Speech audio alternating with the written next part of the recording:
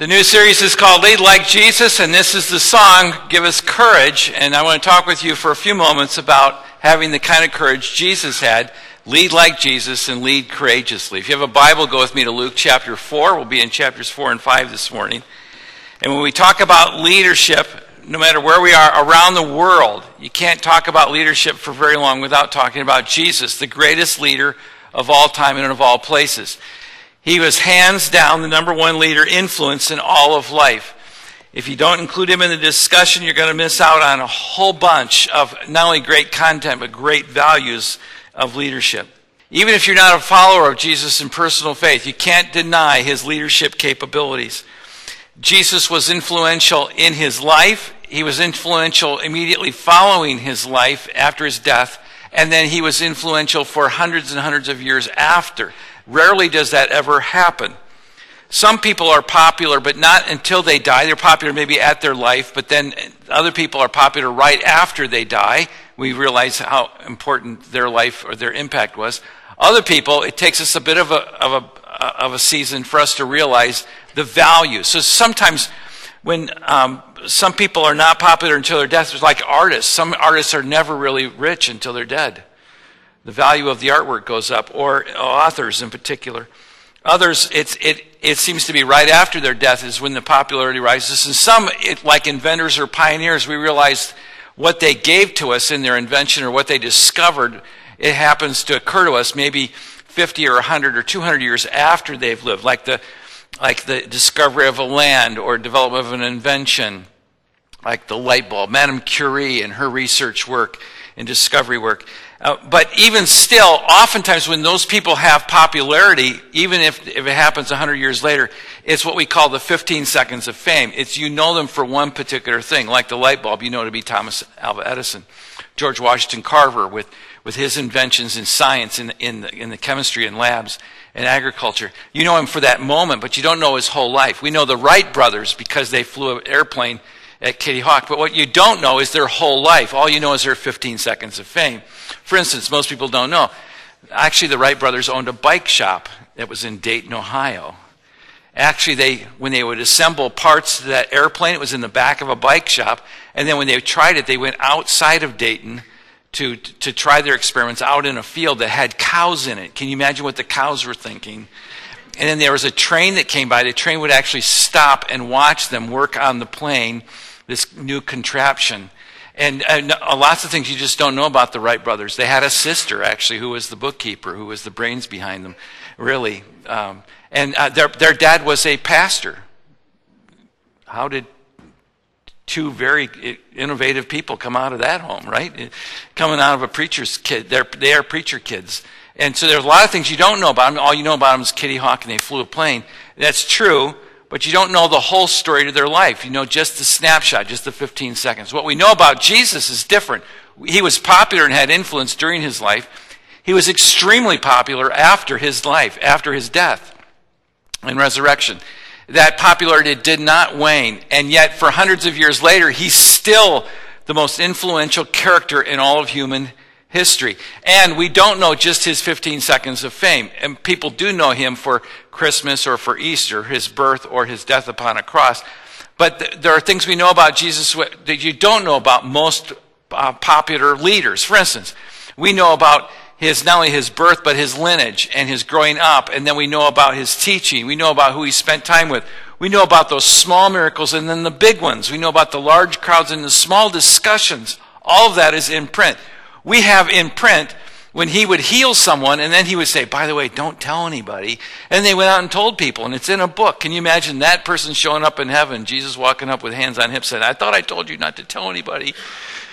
I tried not to, Jesus, but it was so incredibly great. Yeah, and the word spread. Now it's in the Bible, which is the best-selling book of all times. So the story of Jesus does not go away. He is recognized in every stage of history during his life, immediately after, and then for decades, centuries after. He has what we call staying power. And here's the interesting thing about Jesus. He never wrote a book. He never owned a business. He never traveled outside of his homeland region, except at his birth. His parents picked him up and escaped just to keep him alive. He never ran for office. He never really owned a company. He never had a board of directors or a company. The only company he kept was a ragtag team of 12 disciples. And yet his influence today and throughout all of history cannot be measured. Some people talk about leadership, and when we talk about leading, or they define leadership, they use the word influence. That's not a bad term. That's probably a pretty good definition. Leadership is influence, who you have influence over. And other people define leadership as when you have followers. If you have followers, then you are a leader. I like John Maxwell's backhanded definition. If you think you're a leader and no one's following, you're simply taking a walk. Yeah. So there are people who think they're leaders or who have the office of leader but really aren't leading because they aren't doing the job of a leader. And you see, some of the best students in leadership will tell you that influence, that followership, that's critical. And what we have in Jesus is this: we have the greatest leader of all times. And I want to talk to you about his courageous kind of style of leadership.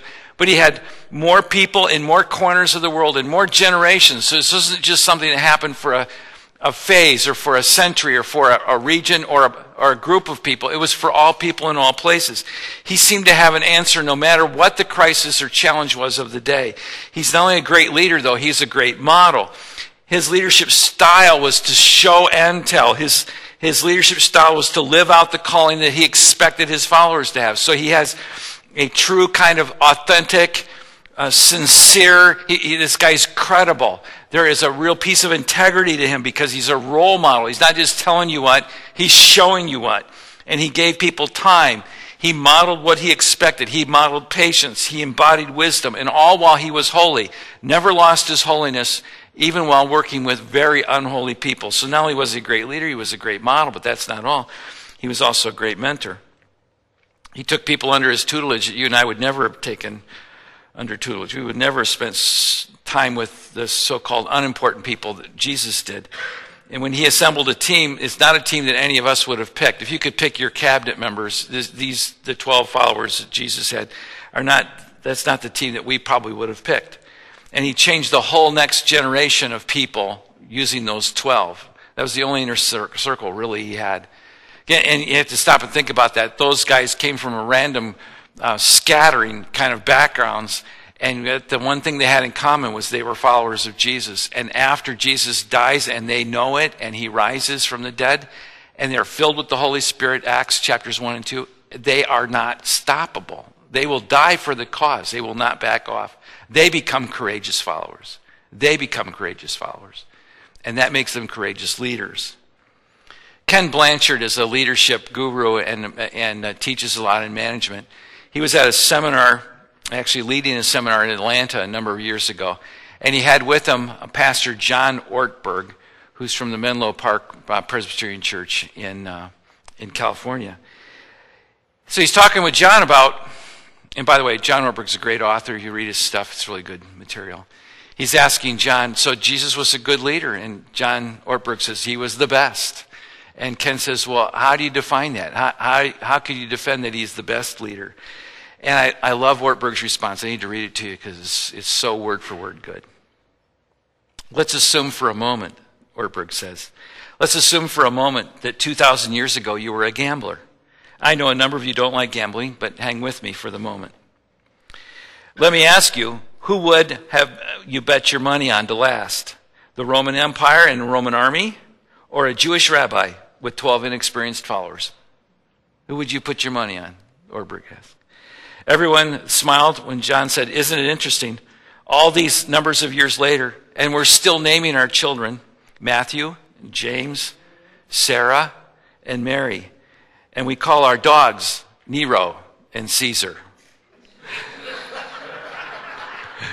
I rest my case. Isn't that good? Yeah, the Roman Empire didn't last, but the followers of Jesus did. He was a great, not only leader and great model, but a great mentor. He showed us how to do it and taught us well. But that's not all. He was a great trainer as well. He ran us through, and those first disciples, through the school of tough knocks, the school of faith. He taught these guys to pray, taught these guys to talk to God who's in heaven. Our Father who is in heaven, hallowed, you are holy. Hallowed be your name. You are holy. I want your kingdom to come. I want your agenda to be done. He taught us to pray.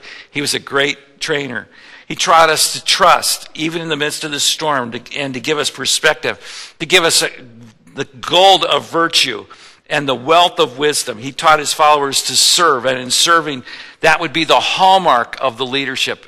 And Mark chapter 10 gives it to us in one verse, verse 45. And for years as a verse I love to quote, still do. But Jesus says, I didn't come to be served.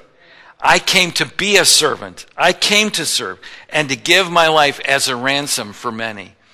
And get the context of this. This was in a power-hungry Roman Empire context. And a Gentile writing this. This is Mark writing this where the political, the geographical area of the world and the political structure was to go for power and to go for control. And if you didn't submit, it was very punishable. And Jesus says, I didn't come for all that. I didn't come to be served. I don't need to be the master and you be the servant. I want to be the one who does serve, and I want to give my life as a ransom. Now, the reality is, you and I are never going to give our lives as a ransom. We could never pay for our own sins, not in a day or a year or 100 years. Couldn't pay for our sins. But we can serve, and he can teach us how to serve. And inside that circle of faith, when we come to Jesus in faith, he teaches us to serve and to follow him. And that's what true followers do, is eventually get to this point of loving the Lord so much we can't keep it to ourselves. So we live out our faith by serving one another in love, Galatians chapter 5 says. But here's what I see. People will see the life of Jesus, and they'll see his compassion and his kindness. They'll see his teaching and his wisdom. But rarely does anybody walk away and go, wow, what a phenomenal leader. This series is going to look at the wow, what a phenomenal leader piece. Luke chapter 4 is where we are this morning. But let me give you the ramp up. Chapters 1 and 2 of Luke tell us the birth and kind of the Christmas story, if you will, and then his growing up years. In chapter 3, he's tempted by Satan and passes the test. By chapter 4, he's already performed a few miracles, and now he walks into the synagogue. And as he walks into the synagogue, he pulls off the shelf a scroll. Chapter 4, verse 18. And he reads from the scroll a passage of Isaiah. This is Old Testament. It's the Bible they had. Chapter 4, verse 18. The Spirit of the Lord is on me, because he's anointed me to proclaim good news to the poor. He has sent me to proclaim the freedom for the prisoners and recovery of sight for the blind, to set the oppressed free, to proclaim the year of the Lord's favor. Get that? He says, I know everybody else is coming to work with the power mongers and the button pushers and the big players and the managers and the do-gooders. But he says, no, that's not what I'm about. The Lord's anointed me to go to the poor, get that? To go to the prisoners, to go to those who are blind, to the oppressed, and I'm going to tell them about the Lord's favor. And then when he's done reading, he takes the scroll, verse 20, and he gives it back to the attendant, and he sits down, and the eyes of everyone in the synagogue are fastened on him. Think about that. You've ever been in a room where all the eyes are on one person? Their eyes are fastened on him, and he began by saying to them, and you can almost see him point, today that scripture is fulfilled. It is fulfilled in your hearing. He is so confident, not arrogant, but confident. He knows his job. He presses into the crowd and he says, this is the day. That salvation is here, and he knows he's the one who's going to provide. It's not arrogance, not pride. It's just that he knows. I'll tell you this, brother and sister in Christ, if you don't know whose you are, you don't know who you are, then you don't know what your job is, or not to be arrogant, but you have to know why you are there on earth, why you're placed in that job, and when you do, then you can be an impact. Then you can courageously lead. So, let's skip down to chapter 5 now. Chapter 5, verse 1. One day Jesus was standing by the lake of Gennesaret. The people there were crowding around him, listening to the word of God. You could feel the crowd build. And by the way, by this time, people have loved him and hated him. It's only chapter 5 of the book of Luke. There are people that are so furious they're ready to kill him. There are other people who just love him. But he's teaching them the word of God. And he saw at the water's edge 2 boats that were left there by fishermen who were washing their nets. So, verse 3, he got into one of the boats belonging to Simon. And he asked him to put it out a little from the shore. And then he sat down and taught the people from the boat. Now, stop right there. Why would he do this? Well, the crowd's getting larger, and now you can't see, but you really can't hear because his voice will only go as far as the first 2 or 3 depths of people, and then it fades away. So what do? You get away where you can get a bit of distance, a bit of buffer from the people. But then, if you've ever been out on a lake, you know that the water can actually act like a megaphone. If you get out on a slick surface like that, it actually lets you speak to a larger crowd. We were at summer camp a few years ago. I was in a boat out on a lake, a small lake, maybe 300-acre lake, and one of my teenage daughters was on the lake in a different boat and a few hundred yards away. But they were talking. We could hear them crystal clear. We knew their discussion, and I would tell it to you, but I don't want to die, so I'm not going to tell it to you. But that discussion in their boat came all the way across. And then it occurred to me, they can probably hear us too. So we were quiet after that. But that's what a lake surface will do at the right kind of lake. So what he does is a natural megaphone, kind of its own natural amphitheater. So it would only be natural when Simon, who's also called Peter, when he gets this request, okay, we can do that. So he's all game. Yeah, sure, take my boat. Yeah, slide out, get out a bit, and let's keep the teaching going. So pick up the passage now.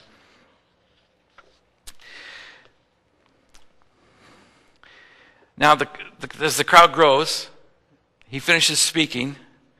Verse 4, he says to Simon, let's go out to deeper water, and let's let down the nets and get a catch, a fish. And now, you hear Simon go, okay, Jesus, you're a pretty good teacher, and if I'm thinking right, you're a carpenter. I'm the fisherman. I know better than you do. You can hear that kind of conflict happening. Okay? So he doesn't want to do this. Go back to the passage now. Simon answers, Master, we've worked hard all night. We haven't caught anything. But because you say, I'll do it, but I'm telling you, we're not going to catch any fish. I already know this. I know how this goes. Let me take you right back to that family camp. So the kids wanted to fish, but I knew they didn't have the heart to actually kill a fish and fry it. I already knew this. I also knew that if we caught a fish, they were going to name it, and I'd have to bring it home. And it would become another pet. So I didn't want to, so they want to go fishing, but I don't want to catch any fish. So I take them out to the middle of the lake. Wanda and I signed out a pontoon boat. You know what a pontoon boat is? We went out to the middle of the lake, and I told the kids, okay, drop your lines, let's drown some worms, and let's do this thing. Well, a boat comes by and goes, you're in the middle of the lake. I go, yeah, I know. He goes, the fish are up at the weeds, right, on the edges? Yeah, I know. He goes, you're not going to catch anything. I go, thank you, you can go now. I didn't want to catch anything because I didn't want to be the criminal who fried it up that night for dinner, And so we stayed out in the middle of the lake because it's not going to happen there. We're not going to catch any fish. Simon hears Jesus say, after teaching, hey, let's go to the deep end of the lake and let's go fishing. And Simon says to himself, I've been out fishing all night. We haven't caught a thing. It's the wrong time of day. The fish aren't biting right now. It's the wrong time of day. And you're going to the middle of the lake, to the deep end of the lake. It's not going to happen. But because you say so, Jesus, I'll do this. Okay? So I'll do it, but I really don't want to. And I already know how this is going to end. Now, let me tell you, this is how Christians act too. Believing in Jesus for heaven, and yet we will talk to God about, would you save my Aunt Sarah who has cancer, but we never talk to God about our business decisions or our financial decisions. Because you know what? Well, he wouldn't understand. He wouldn't know what it was like. I need to make money, or I need to do this. I need to do business a certain way, because it's the way you do business here. And God says, no, I know how to do business. If you do it my way, you'd be happier, but it would have a better ending if you would bring it to the Lord in prayer. It's as if he doesn't know or wouldn't understand. And that's where Simon Peter was. It happens even with me. I was praying over something once in the last year. This is your pastor. Confession is good for the soul. And I'm talking to God and I'm going, oh, I am so grateful, Lord. You have no idea how grateful I am. That's an oxymoron. He knows. He knows how grateful I am, but he knows. Why do I say you have no idea? Well, because I'm that grateful. And I think he wouldn't understand, but he does understand. He does know. And so Simon Peter goes out to the deep end of the lake, middle of the day after they've caught no fish. Verse 6, and when they had done so, they caught such a large number of fish that their nets began to break. Oh, that's a lot of fish. And so they signaled their partners to the other boat to come and help them. And they came and filled both boats so that they began to sink. I have caught some fish in my life. Never so much that the boat was going down. This is incredible. And what does Simon Peter do? He falls at Jesus' knees, verse 8, and says, go away from me, Lord. I am too sinful to be around. I can't be in your presence. You know everything. You're wonderful. And so he says, get away from me. I'm sinful. And for all of his companions were astonished at the catch that was taken. And so were James and John, the sons of Zebedee, Simon's partners. And Jesus said to Simon, don't be afraid. He has a remedy for this already. He already knows his way to his heart. He says, don't be afraid. You've been catching fish. Now you're going to catch fish, but you're going to fish for people. And so they pulled up their boats on shore and they left it. They walked away from it. Now, get this. Jesus leads courageously, even in the midst of that opposition of his closest friends at the time. Even though they don't get it, he still leads courageously.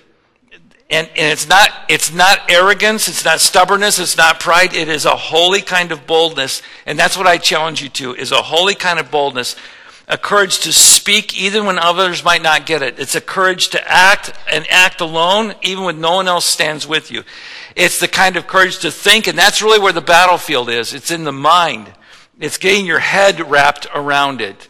So may the words of my mouth, the meditation of my heart be acceptable. Psalm 51.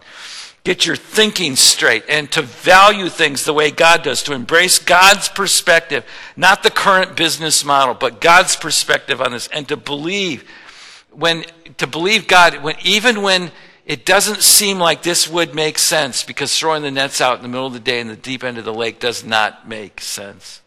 And sometimes God calls you to believe the best in other people, and we resist, and he still prompts us, and he calls us to a kind of courageous faith. Let me just give you a little bit of an overview. In the weeks ahead, we plan to look at leading like Jesus with integrity and with self-discipline, to look forward at the potential of people, not to see them where they are, but where they could be. That's exactly where Jesus was that day. You've been fishing for fish. I'm going to have you fishing for people. You're going to make it, Peter. Just hang on to me. So it's in your forward thinking, in your attitude, it's your vision. And even the way you treat other people and the way you invest in other people. And it doesn't really matter how much you know. And you know this phrase, it doesn't matter how much you know until people know how much you care. They don't care how much you know until they know how much you care. So your power isn't enough. You have to have compassion. And so you lead like Jesus. It means we're compassionate people. And at the end of the day, what happens? These guys pull their boats up on shore and they're full of fish. I mean, think about it. It's a boatload of money, right? And they leave it to follow Jesus. Chapter 5, verse 11. Let that soak in. Jesus leads people who will follow. And the question is, am I following? And right now you're saying, oh, but I trusted Christ when I was 12 or 20 or 30 or 40 or 50. I trusted Christ when... No, I'm not asking you, did you trust Christ? I'm asking you, are you following Christ? World of difference. Because he will lead you, but he will not force you to follow. Would you bow with me in prayer? My challenge to you is to follow courageously. One day you'll lead courageously, but it begins by following courageously. So, dear God in heaven, regardless of what people do around us or what they think or the popularity of the moment, may we be the people who are known for courageous faith because we follow the courageous one. In his name we pray these things. Amen.